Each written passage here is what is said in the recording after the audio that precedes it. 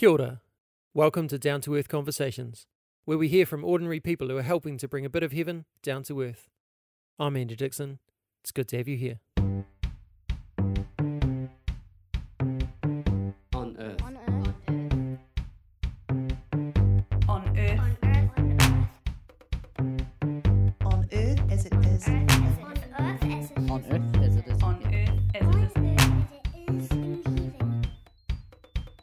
Down to Earth. Hello. Welcome to another episode of Down to Earth Conversations. In some ways, for those in Aotearoa, New Zealand at least, life seems to be settling back to normal post-lockdown. But in reality, a lot has changed. Mentally, emotionally, relationally, and financially, many of us have found ourselves under the pump. In terms of finances, government subsidies are running out, redundancies are coming thick and fast. Some businesses are thriving in the new space, while some are really struggling.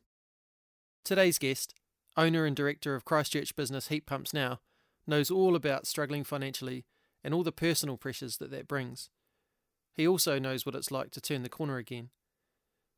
Today we discuss his business journey and also his personal journey through heartache, loss, pain, community and healing.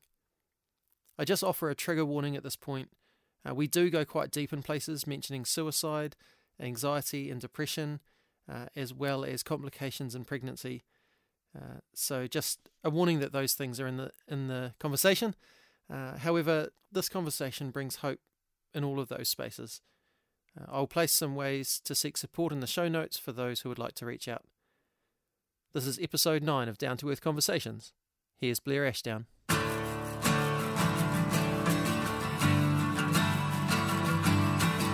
Emily actually had surgery on her womb, while she was pregnant. So just, 4 or 5 years ago, just not possible in New Zealand. So some people pray for a miracle, right? In this case, I think that miracle had already happened to even have the ability to have that, because the prognosis for her and for the baby the healthy baby was really pretty thin, to be fair.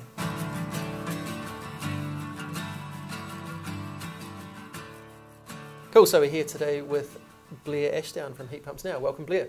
Good morning. So why don't we start with just telling us a bit about who you are, where you're from, what makes you you? Oh, awesome. Thanks, Andy. Thanks for your time. I start with I. I am the owner of Heat Pumps Now. I'm a father of 4, Canterbury born and bred, so that wonderful cut man I bleed red and black, which pretty much the rest of the country hates. But true blue Cantabrian. Originally, basically set up the business. We saw a need in the community and wanted to support that, so that's what we did. Completely post-earthquake, so we weren't part of the earthquake buzz at all. We basically set it up after that, supporting mum and dad, homeowners and property investors with their heating needs. So. Cool. And what are you passionate about? What drives you in the business, but also just in life? Yeah, just the two go hand in hand, right? Yeah. My absolute passion is to support and train people and see them grow as people, like whether that's in their personal life, work life. That's my whole drive, my whole existing for being. So we definitely see that through our workplace. So within our work, pretty much everybody that's involved in the business has never been involved in the industry before. Right. We've taken them and trained them from scratch.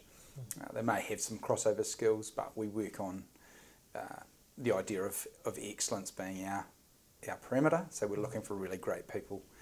There's some real characters in there as well, but and it's the same in life as well. I think over my lifetime I've been mentored pretty much my entire life. I've had 4, 5, 6 mentors. Now, if you ask me, I probably have 8, in different areas of life. So I love receiving that, but I love giving that as well. Yeah. Cool. I also have observed that one of the things that brings you alive is dad jokes. Is that something that flows through your veins naturally? That may or may not be the truth. Comedy's great. Comedy's great. No matter what's going on, comedy just brings you back and centres you as a person. You crack a joke in the middle of a serious moment in the right time, and it can really just bring people back to the reality of the situation. Yeah. But I absolutely love it. you know, we talk about I'm mad, my kids are mad, and we're slowly driving my wife mad. So it's dad jokes are awesome. Speaking of driving or being mad, is it true that you recently made your eldest two sons run an unbelievable amount of time to get some McDonald's? So during lockdown, yes, look, that is true. During lockdown, the kids were getting a wee bit bored, and listen, they were great. I know for us as a family, we got closer together. It was a wonderful time for us as a family. But we were sitting around the dinner table, which we do on a nightly basis, and I just threw out there that they'd asked if they could have McDonald's as soon as we came into lockdown 4. And I said, yeah, of course you can if you do 100 laps of the park, jokingly, not thinking they would for a moment even consider it. Immediately, Isaac, who's the eldest, he's 16, he basically goes, brilliant, let's do it. And my second son, Theo, he's 13, he's like, absolutely no way. And I thought, all right, it's a good challenge, we'll see what happens. And anyway, this park is about 800 metres per lap. So we said, right, you do 20 laps on the Friday night, 40 on the Saturday, 40 on the Sunday. Well, Isaac could run that distance easily and finish it quite well. Theo didn't. He would never borrow that, so he walked it. So on the Saturday, he started about 9:30 in the morning, didn't finish till nearly 4 o'clock. But on the Sunday, he still had 52 laps to go, which is the equivalent of walking a marathon. And he was just completely determined to finish. So he started at 8:30 in the morning on the Sunday. He didn't finish till 11:15 that night. Wow. And so we have family members coming over and doing laps, and poor old dog was exhausted, you know, the wee pug that we've got. But that's pretty much how nutty they are. So they finish this challenge. They have they have a day off the next day, which was the Monday. On the Tuesday, they get their McDonald's, right? So by dinner on the Tuesday night, they said, what would it take us to go to Fiji? I'm thinking, oh no, this is. So I said 1,000 laps. So they didn't quite take up that challenge. Oh, that's awesome. You talk about having a wife and 4 boys. That's not the full story of you and your family. Do you want to tell us just a bit about that and that journey for you? Yeah, of course. So we had the first 2 boys. They were off to school, and then we decided to have 2 more. Getting pregnant's never been a problem for us. But ironically, to go back one step, we actually got pregnant during the earthquakes. Right. And Emily was actually about 11 weeks when the February earthquake hit. Unfortunately, for one reason or another, we lost that baby to about 11 weeks and 6 days, believe it or not. Left it a while, as you would during those times, but then got pregnant again, and then we'd always had this joke, we're going to have twins. We have got twins on both sides of the family, so it was a legitimate, opportunity. And then I think it was something like the 29th of December we were due for the 12-week scan. We walk in, and Emily lays on the bed. The moment the person doing the assessment stuck the ultrasound on her, you see this very strong heartbeat, but some very interesting sort of plumbing going all over the place, and we discovered that we actually had cardiac twins, which for those out there that have never heard of that, that's not unusual. We were probably the first pregnancy in 20 years that had cardiac twins, so much so that the hospital didn't have records of the previous one. Wow. It was only that an older nurse knew about it. So basically that meant that the 2 twins were sharing a heart, which as you can imagine, the inevitability of that is one will survive and one won't. Yeah. So straight away we were told at the 12-week scan, basically this is the situation, one will live, one will pass away. And that was within the first 30 seconds of the scan. Then basically we're immediately sent to the hospital, 10 more scans later, a whole bunch of consultation, and here we are now in the public system being scanned. At one stage I think she had 9 scans in 3 days. Wow. The end result is the cardiac twin, or the one without the heart, is severely deformed, has no frontal lobe, is missing vital organs, doesn't have lungs. But the difficult thing is you're then told basically 0 chance of this baby surviving, but if we don't intervene, the chances of your wife surviving and the actual healthy baby surviving are actually really slim. The old term was parasitic twin, which we don't call it now, but it literally toxifies the blood and basically is going to make everybody very, very sick very quickly. So then you're basically left with a very tough decision on what to do next. Mm-hmm. Which, to be fair, wasn't actually that tough a decision because the other twin had literally had no chance of survival, like a zero chance. You know, bar an act of God, which would be a significant one, right? 5 years earlier, they'd done a procedure in Auckland, or started doing them, called a laser ablation, which basically, at about 19 weeks, separates the two twins by laser ablation, which stops that toxic blood being sent to the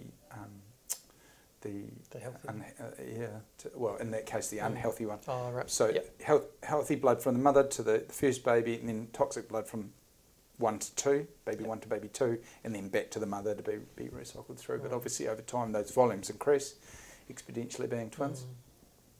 So we spent a week in Auckland at hospital up there, where Emily actually had surgery on her womb, while she was pregnant. So just, 4 or 5 years ago, just not possible in New Zealand. So, some would say, some people pray for a miracle, right? In this case, I think that miracle had already happened to even have that ability to have that, because the prognosis for her and for the baby the healthy baby was really pretty thin, to be fair. A tumultuous time.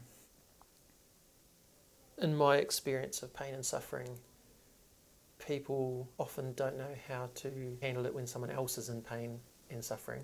That sometimes people can do things that are really helpful to get alongside us and whatever, and sometimes people can do things that are really not helpful.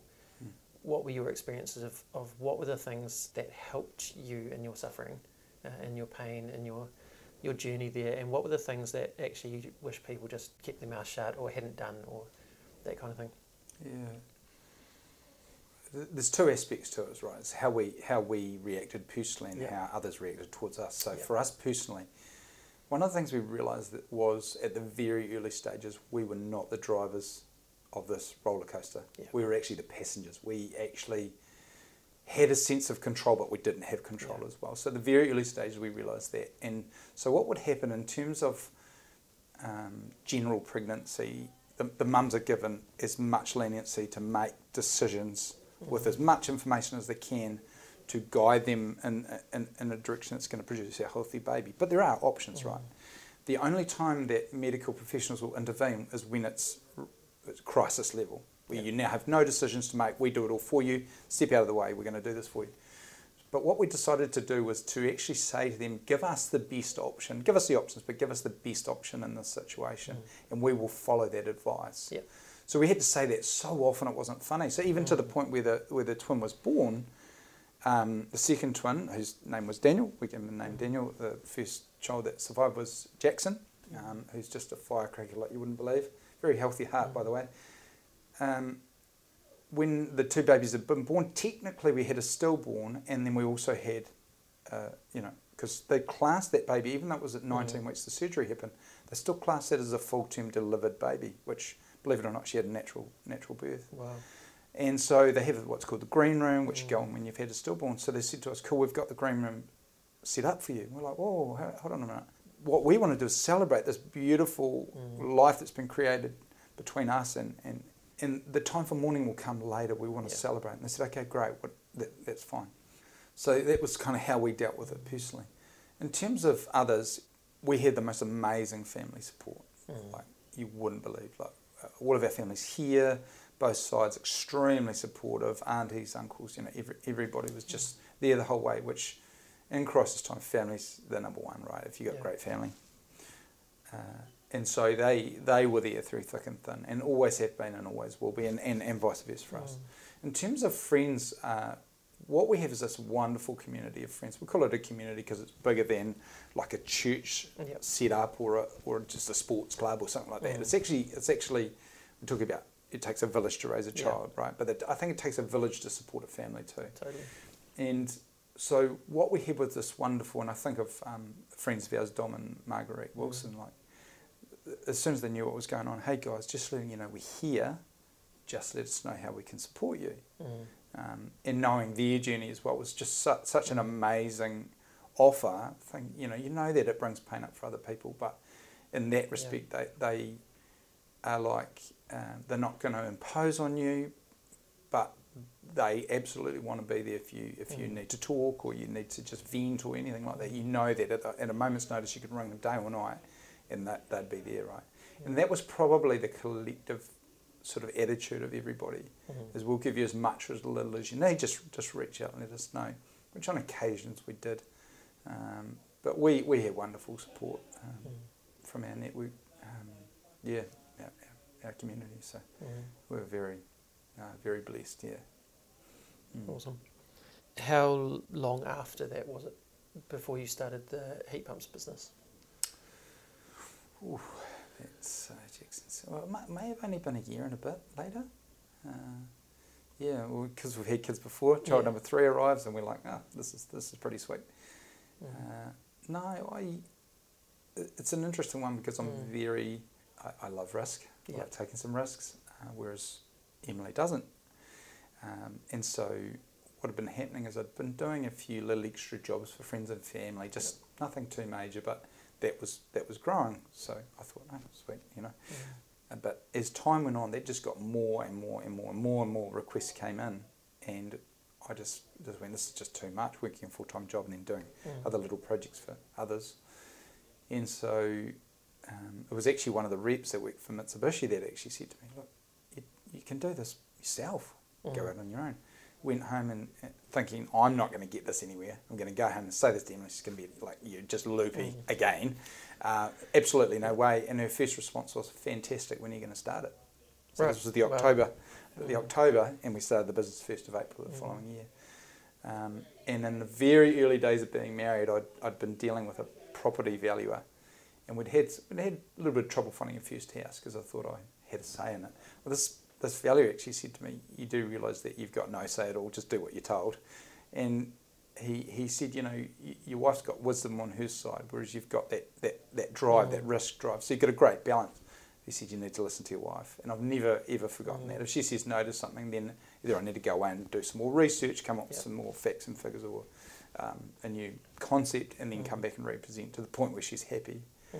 She's not always happy with some of the ideas that come through, but in general, I'm really looking to be on the same page or have her agreement, otherwise I'm generally not going to do it. So you guys actually make a great team because of your difference? I think so, and we're vastly different. Trust me, if you like the two of us, we are very different. We've always tried to work on common ground, so we start the business on common ground. One thing that's really noticeable, like following you guys on social media, things like that, is that right from early on, you've been more than just about making money and installing heat pumps. That, like you said at the start, you've got a heart for helping people. But you've also connected with charities, with other people doing good stuff, and used your business to help promote that. Do you want to tell us a bit about what that looks like for you, why you do that, what's the point of that? Because it's not a typical business model to have the money not being the priority of everything. It's always been the hardest, right from the very early fabric, even at the early content creation of website content. Thank you, Inform PR. Yeah, it has been, and the thing is that if you can be more than that, it's so much more meaningful when you do a charity event, or you're involved emceeing an event, or you're supporting someone. I think we gave away a couple of $200 donations to a charity that was having a launch, and the two people, it was like they'd won a lotto, In the early days, I realised it means so much can mean to so many that cost so little. Like, you just don't realise that the impact that you have in someone's life. We can share kind words and stuff like that, but sometimes they need a little bit more than that. And so it's inspiring. It's inspiring seeing people live out their dreams and be everything that they want to be. But in some cases, and particularly for me, I'm a little bit of a talent spotter, and I've always been like that. If I see something more in someone, I'm going to push them really hard, really hard. So at work currently with this guy, let's call it training in sales, but at the same time he's got to run operations as well. Chris, don't ask me how he does it, he's an absolute genius, but he works really hard, and I'll push him to get more and more out of him, not because it's going to produce a result at the back end, because it takes more time to train people. That's the reality. But at the end of the day, I want to see the very best for him. At 26 years old, he's got dreams and goals and visions that, man, I didn't even know existed when I was 26. Yeah. So why wouldn't you support that, right? So then flip that over on the community side. And in the very early days, we do, once a year, we do a thing called a Big Day In, which is our whole marketing plan for a whole year. And in one of the very early sessions, and I can't remember who came up with the concept, but we figured out that your business entity and your community arm are actually two separate entities. So if you're doing a community arm to produce a result for your business, it's the wrong energy in the wrong headspace. Don't do it, basically. But if you're doing that as a standalone, I'm going to support these people and I'm going to show love, unconditional love, agape love to this community event or whatever, as a standalone thing, not looking to get leads out of it, not looking to produce a result or get some status or get an ad published, then that's the perfect way to do it. Now the reason for that is because you actually get a heck of a lot more out of it emotionally than you do monetary wise. You cannot buy this kind of this kind of feeling. I don't know what the word is, but it's something so amazing. You get to be something so special to somebody for that moment in time, right? And that I remember doing a Young Entrepreneurs Challenge at the high schools, which is basically they have 2.5 days to bring this entrepreneurial idea together, and then business leaders from the community come in and for a half day they present their ideas. So I remember the first one I ever did was St Margaret's, which was just the most polished thing you've ever seen. Absolutely wonderful school. Wish I had girls, I'd probably seen one there. But these guys are just like, every single one of them you'd have in your business in a heartbeat. They're just so on point. The second year I did the same, we did the same challenge with them, a little bit different again, that next level again, the entire year at St Margaret's did it, and then they stopped it because it was just crazy how good it was, and now they're getting really creative. But that same year I did Linwood High School. Now, it's a totally different setup, and it's just ironic that it's east and west side, right, in the Christchurch map. And some of the comments, the way that they present, the lack of detail, the lack of ideas, the lack of planning was remarkable. But there was one girl that we went up to, and I forget her name, but we had an article done about her, and she'd be lucky to be 4'11" this wee thing. Just absolutely wonderful, bubbly personality, which a lot of them did not want to be there, but this wonderful, lovely, bubbly personality. And she presented as perfectly as we would see at St Margaret's, to the point where I was looking at some of the other people, because we've now got this little community going around in terms of the community business leaders. And she's giving me the eyebrow going, like, this is a star, man. Like, and I said to this young woman, so 2.5 days you've had to do this, how long did it take you to put this together? And she said, oh no, I just did this morning in 2.5 hours. I said, you did 2.5 days work in 2.5 hours? She's like, yeah. I was like, how did you do that? She's like, well, I was in another group, but I really hated Michelle and Marie was being really horrible, so I decided to change groups at the last minute, which was common for the school, That's the dynamic nature. It's really beautiful, but it's really chaotic. And I went, you're joking? I said, you're a star. And then afterwards we got together and we sort of took her aside as a collective group of leaders and said, mate, you are just so fantastic. We just want to acknowledge your greatness, basically. So I thought, you know what, let's push this a wee bit further. So I asked one of the local papers to come down and do an interview. Well, she starts telling her story during this interview. It is so horrifically amazing. And I won't go into detail because obviously some of it's published, but a lot of it wasn't. But it was so horrific at times that the person that's come from the paper cannot speak. She's absolutely bawling, to the point where I said, do you want me to take over the interview? And she just waved her finger saying, take over. But that's the beautiful nature of what we can get involved with to really impact in people's lives. The difficult thing when it's a charity, and we both know this from experience, when it's a charity, the money pool is extremely limited. So there's a pushing and there's a pulling, and there's, it's always, the sound desk wants to spend $1,800 on a mic, whereas the organist wants a new key for $35. So that's the push-pull nature of not-for-profits. It's hideous. I really hate it. I really hope that's not our model for the future, because it's a ridiculous model. Always with our hand out, right? Always asking, wondering where the next dollars come from. And I think there's a business integration that can happen. That's starting to happen now with lots of companies like Upstream, partnering with business, providing referrals and leads, getting sales from that, and then getting, a share of the profit, which is a wonderful way, and is the future of not-for-profits. It's just taken us a while to get onto that, but of course not-for-profits aren't set up like that either. We've got a lot of introverts and there's extroverted business owners getting in there. But on the business side, when you attach a dedicated community arm or a dedicated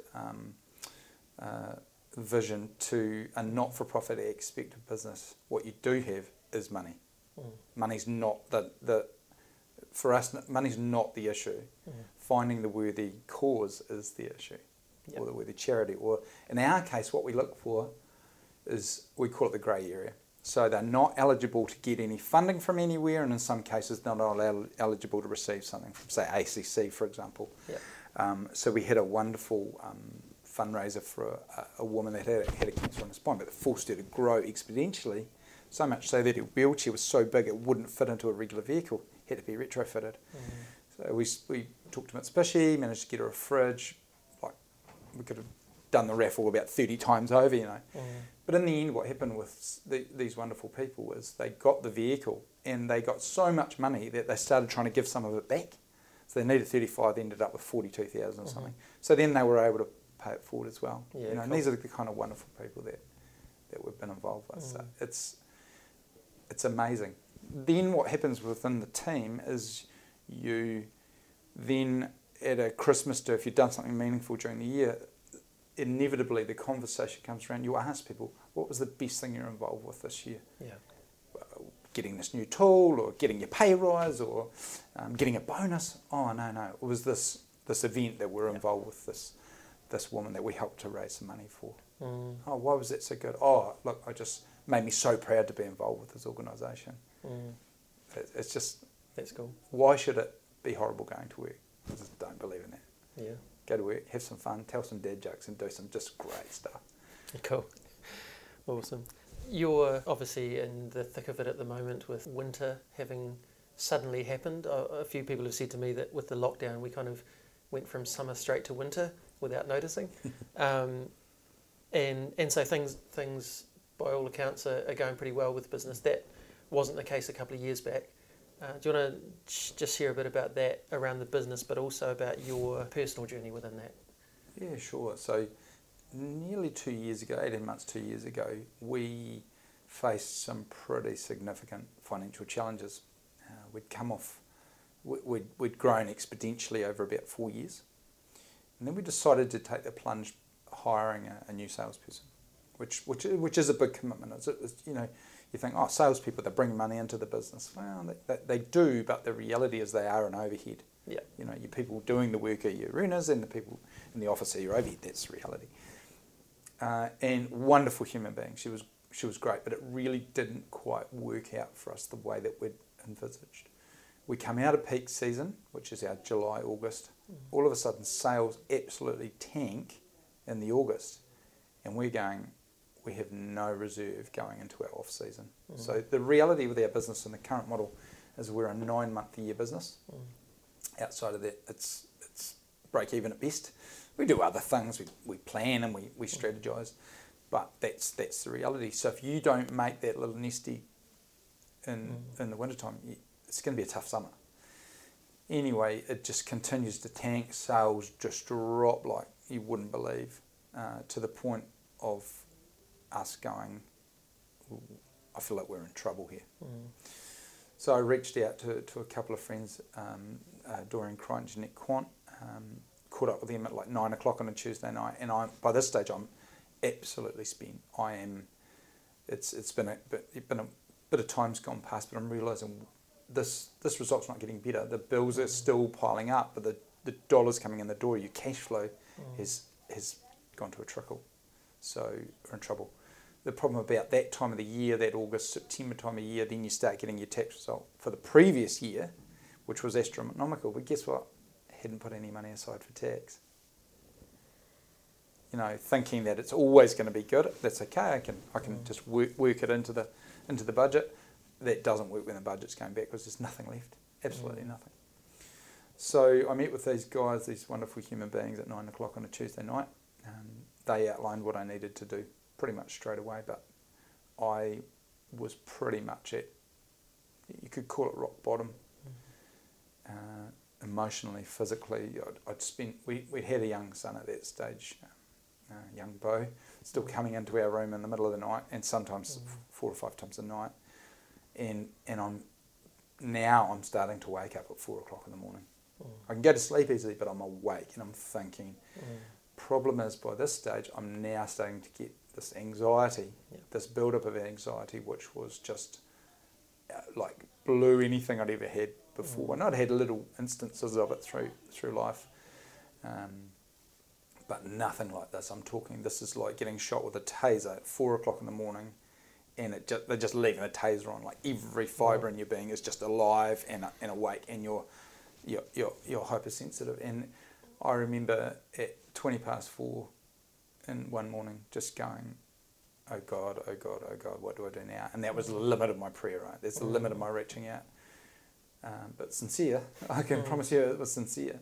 And waking up, some nights waking up so dripping in sweat, I actually physically had to get up, get towels, put them in the bed and change my pyjamas, whatever. And at times probably should have had a shower. It was that bad, like this. And this wasn't me being awake doing this. This is during the night, this physical manifestation of stress, you would call it. And it's going down the toilet, man. It's going down the toilet. And anybody that's been in that situation knows that the blackness will start to creep in. That darkness of thinking. And you wrap it up in all sorts of things. The problem is it's so cunning. It's like stalks up on you, and you don't realise that it's starting to happen. You do down the track, and you can get some strategies and techniques mentally, especially to ensure that doesn't take hold. But I didn't see this coming, man. It's creeping up, and I'm thinking. I remember driving up towards Littleton one day, and I'm just driving away, and then this thought just comes into my head. I feel like someone's going to jump off Godly Head. And I'm like, I think I really need to go and make sure they're going to be okay. And then it's such an unusual thought that you would think, is this like a sixth sense, or is it actually real? And then I realised I wasn't talking about somebody else. Now, was I at the stage where I would go and physically do that?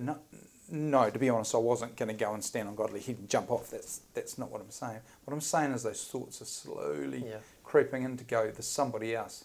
Isn't somebody else. That's you, man. That's your thoughts. You need to own what's going on.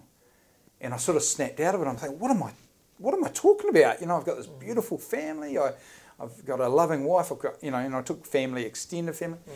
Wonderful, wonderful in-laws. Like, you talk about you marry the family. I absolutely married this family. It's just most wonderful, wonderful people. And I'm going, man, this is me. I'm talking about me here. The alarm bells start ringing, right?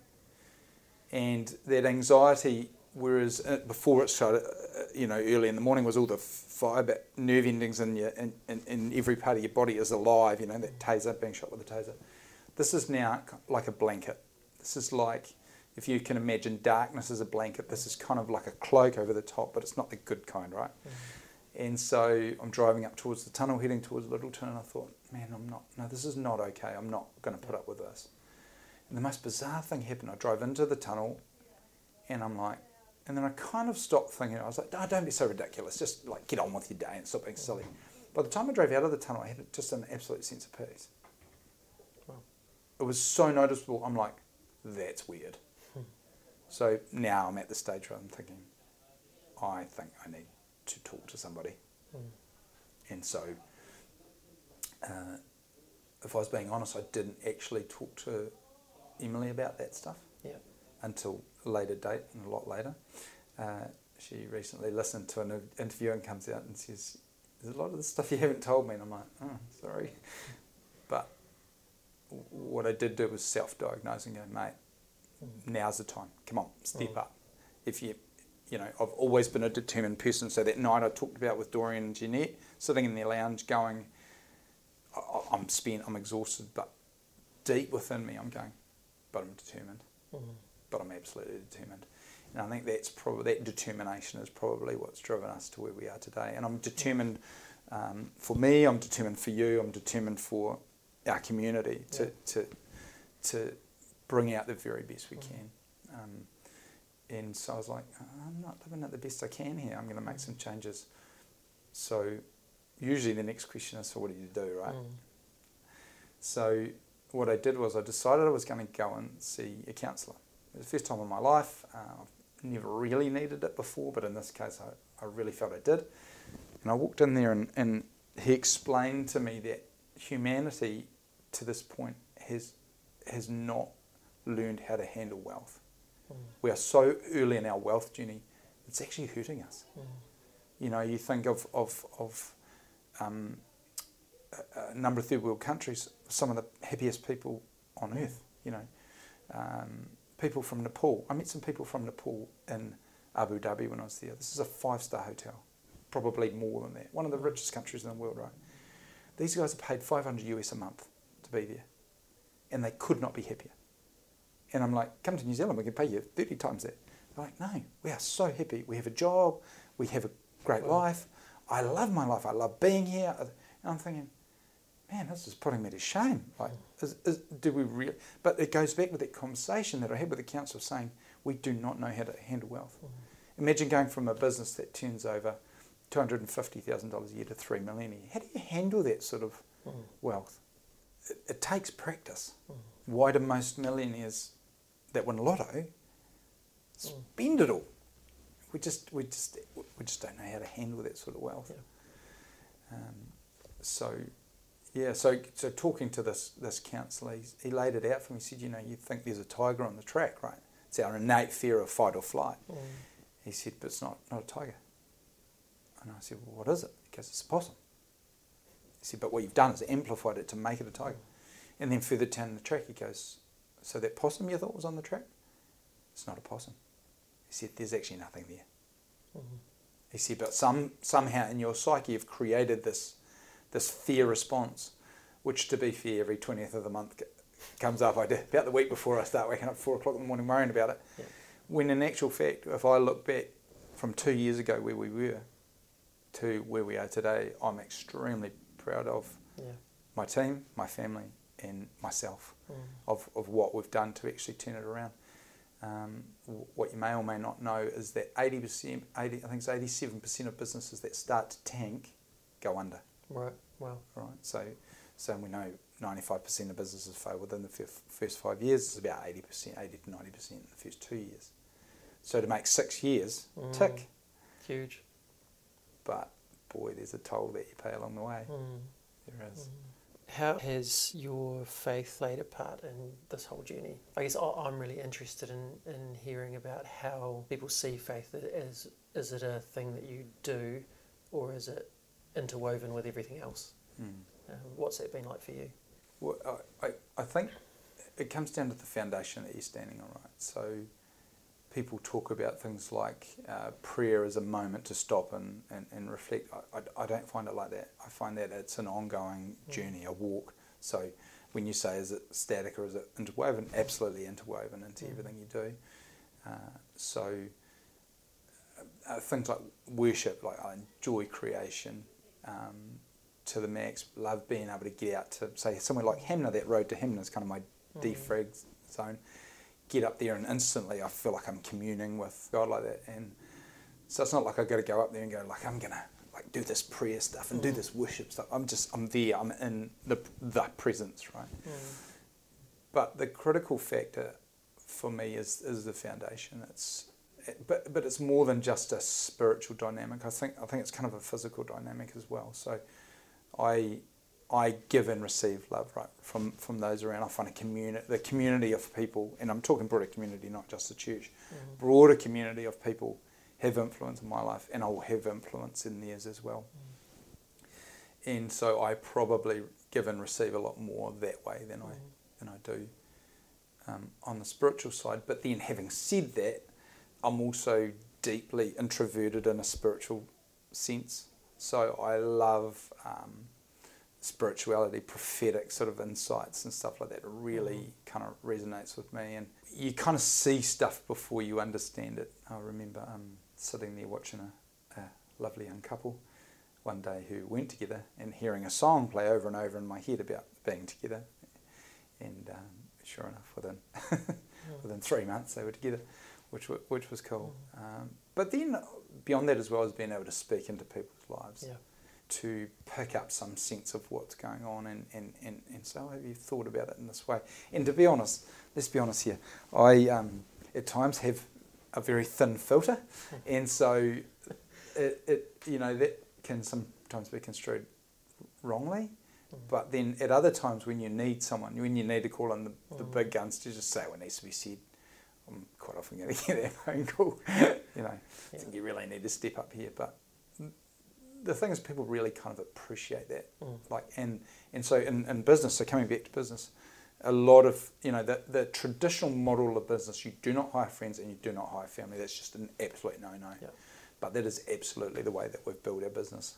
And we would go to the team before we'd ever go to the market. Who do you know that would fit these criteria in terms of employment, working with us? Do they meet the standard of excellence, which is not perfectionism, it's giving your best every day? Who do you know that's like that? Because they're the ones we want to talk to. And that's been wonderful, absolutely wonderful. Cool.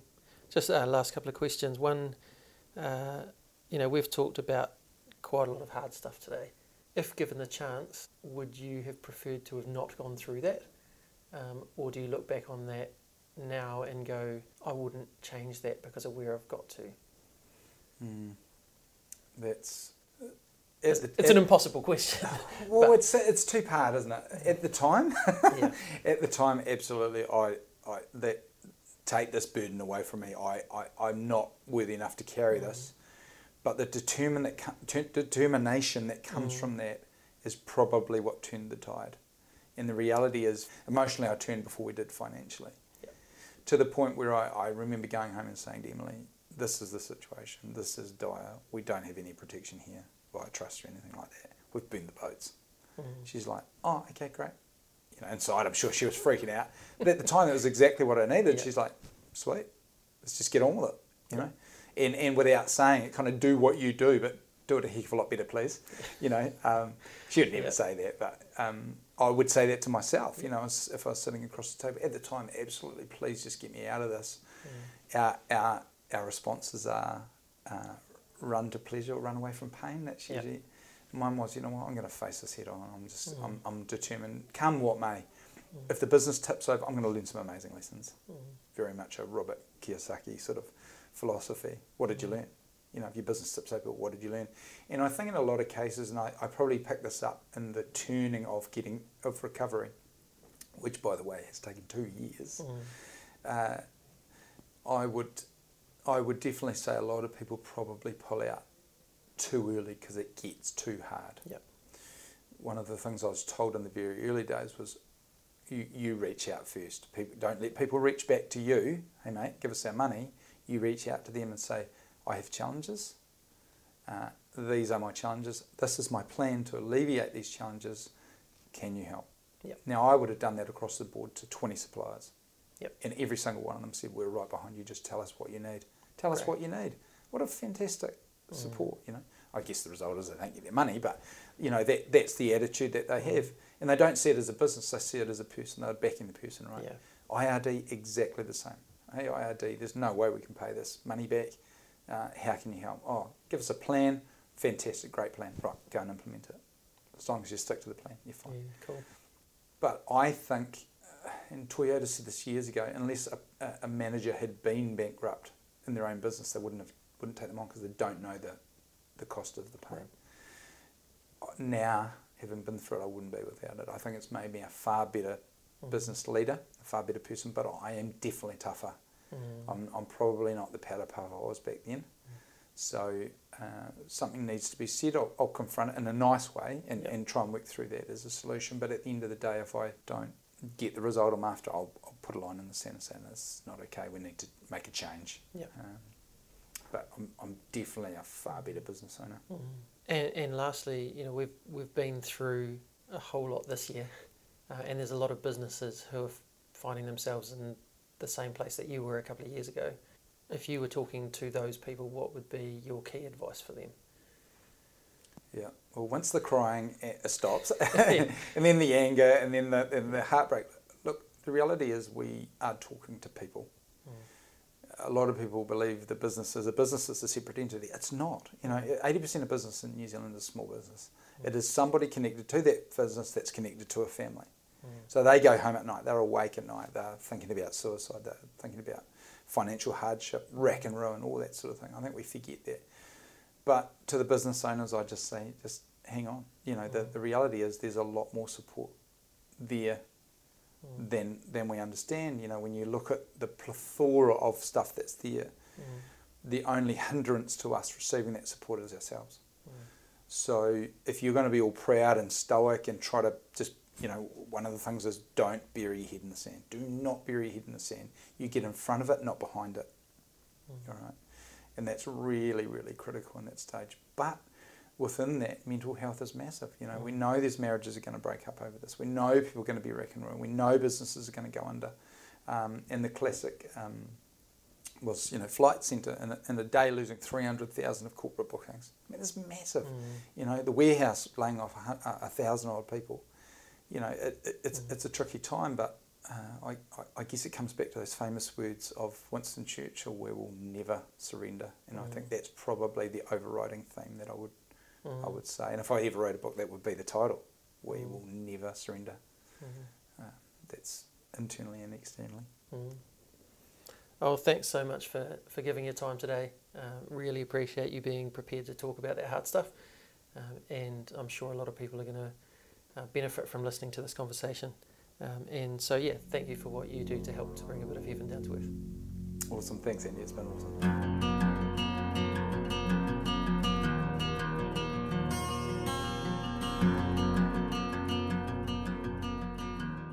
Blair is a great example of someone who gets that faith is something that affects all of life. He's a business owner, but his business isn't just ruthlessly after money. As we heard, money is pretty crucial, but for him, so is staff well-being, so is making a difference in his community, so is having a functioning marriage, so is mentoring others and getting the most out of them. I really appreciate Blair's willingness to be open about his struggles, his desire to share what he's been through, that it might help someone else. For me, that vulnerability is a sign of heaven on earth. Being open about the fact that life is hard sometimes gives others permission to do the same. And Blair talked about being determined and that was a huge factor for him in turning things around. But what I really like is that determination led him to seek help, personally and professionally. He didn't try to turn things around on his own. And he was also proactive about getting others on board to support the plan that he came up with. So if you're in a situation, personally or professionally, where you need help, reach out. Check out more from Blair by searching for Heat Pumps Now on Facebook, or find them at their website heatpumpsnow.co.nz. I'll have both in the show notes, as well as some places to seek help if you're in a place where that would be beneficial. I'm thankful for the support of Ignition Networks, creators and integrators of deployable communication solutions, and thanks to those who have signed up to help me do this thing. If you'd like to support me for as little as $3 US a month, head to downtoearthconversations.com and you'll find links there. And of course, you can also find us on Instagram or Facebook. The best ways that you can support the podcast, though, are to share it with your friends and your family, and to rate it on iTunes or wherever you listen. And that'll just help other people to find it. Or simply get out and bring a bit of heaven down to earth in the spaces that you occupy. Next time, I talk to Te Kāriri Whitiao Scarborough about poetry, parenting, biculturalism, and changing names. Until then, me inoi tātou. E tō mātou matua I te rangi, kia tapu tō ingoa, kia tau mai tō rangatiratanga, kia mea te tau e pai ai ki runga ki te whenua, kia rite anō ki tō te rangi. Humai kia mātou ai nei, he taro mā mātou mō tēnei rā. Muro o mātou hara, me mātou hoki e muru nei I o te hunga, e hara ana kia mātou. Aua hoki mātou e kawia, kia whakawaia. Engari whakaorangi a mātou I te kino. Our Father in heaven, hallowed be your name. May your kingdom come. May your will be done on earth as it is in heaven. Give us today our daily bread. Forgive us our sins as we forgive those who sin against us. Lead us not into temptation, but deliver us from evil. For yours is the kingdom, the power, and the glory, forever and ever. Amen.